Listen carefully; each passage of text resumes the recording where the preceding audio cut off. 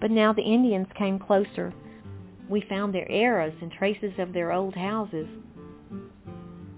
We caught sight of them among the trees.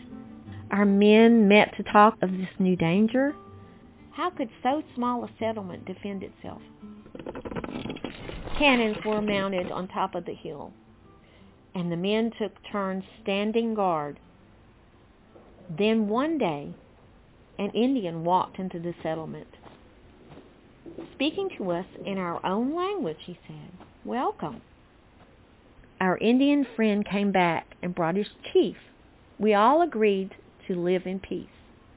And one of the Indians stayed with us, teaching us where to find fish in the bubbling brooks, and how to catch them in traps, and how to plant Indian corn so that next winter we would have enough to eat.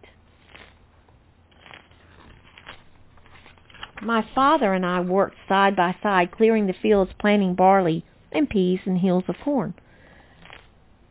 After I dug a garden next to our house. In it we planted the seeds we had brought from home. We planted carrots and cabbages and onions and my mother's favorite herbs, parsley, sage, chamomile, and mint. Each day I watched until something green pushed up from the dark earth. My mother laughed when she saw it.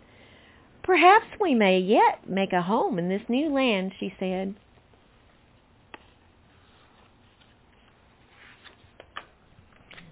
On a morning early in April, our ship sailed back across the sea.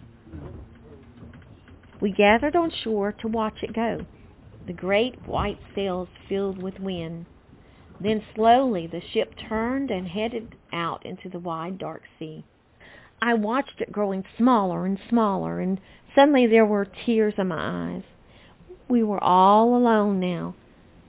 But then I felt a hand on my shoulder. "Look," my father said, pointing up the hill. "Spread out above us in the soft spring sunshine was our settlement.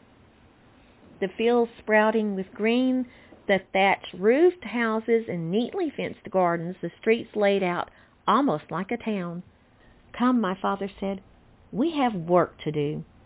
With his hand on my shoulder, we walked back up the hill. So it continued.